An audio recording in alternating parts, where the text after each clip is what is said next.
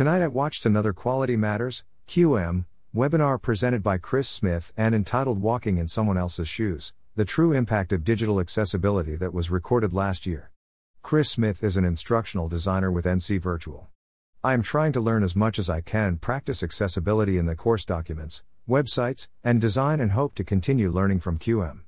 Smith has decades of experience with K-12 education and working with the Eastern North Carolina School for the Deaf and a community college. Quality Matters, QM, webinar presented by Chris Smith and entitled Walking in Someone Else's Shoes, The True Impact of Digital Accessibility that was recorded last year. Smith began with an activity, asking the audience to close their eyes while they played a video without sound. Then, Smith asked what we knew about NC Virtual's Believe video. Smith began by describing the legal requirements for accessibility described in Section 508 in the Americans with Disabilities Act, ADA. ADA aims for equal rights and protections for people with disabilities from being discriminated against for employment, services, and public accommodations. Smith introduced a series of fictional personas with different accessibility needs. Smith stated that while there are legal requirements for accessibility, the goal is to promote independence and the ability to interact with the course independently. This really does emphasize the importance on the part of instructors to be responsible for ensuring digital accessibility for all participants. Smith played a video from the Governor's School of a student using a Bluetooth Braille keyboard and iPad with inverted colors.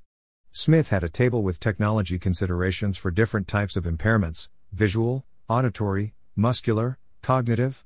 The table included screen readers, audio descriptions, and Braille displays for visual impairments, open/closed captions and transcripts for auditory impairments, speech-to-text and keyboard controls for muscular impairments, and UDL for cognitive impairments. When Smith talked about the main areas of concern, the ones mentioned included course delivery system considerations, websites, digital textbooks, and files. I thought it was interesting to see Seesaw on the list. We have been using Seesaw for some activities in the Yeast course. Smith talked about making text accessible by not using color to emphasize text, reserving underlining for hyperlinks, and using heading styles. I am glad someone mentioned the underlining, as this is something that bothers me when I see it used for emphasis, and not as a link. Smith also suggested using bold and italics in addition to color-emphasized text. I have heard elsewhere that italics can be difficult to read for some neurodiverse learners, and I have tried to limit my use of italics. Smith also had a slide that showed 14 pints text as a readable size. While this seems huge, it does make sense that it would help some learners.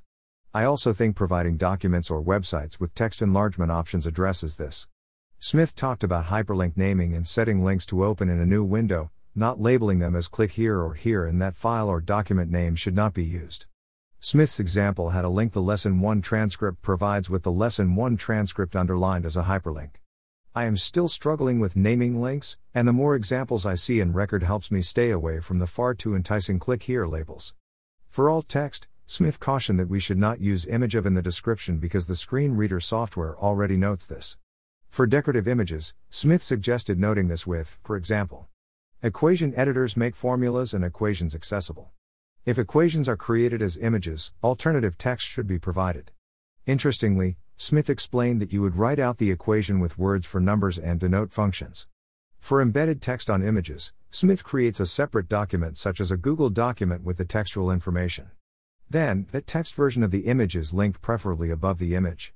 For pie charts, for example, Smith suggests creating a separate document and labeling it categories listed in order of prevalence/abundance and list them as a bulleted list. To create accessible tables, columns and rows should have headers and do not merge cells or leave cells blank. I find this last step difficult in some cases, although I am getting better and catch myself before merging cells. For videos, Smith discussed captions and audio narrations. Returning to the video used at the beginning of the session, Smith highlighted how captions help understand the meaning. Smith recommended checking PDFs for accessibility and ensuring that the text can be highlighted. The session ended with Smith recommending a couple Google Chrome extensions. One that caught my attention was Copyfish for capturing content and including text. Smith ran out of time to discuss more tools and strategies. Nevertheless, I learned a couple of new tips. Digital accessibility is a responsibility of instructors and has become increasingly important during the pandemic. Photo by Skylar Kang on Pexels.com.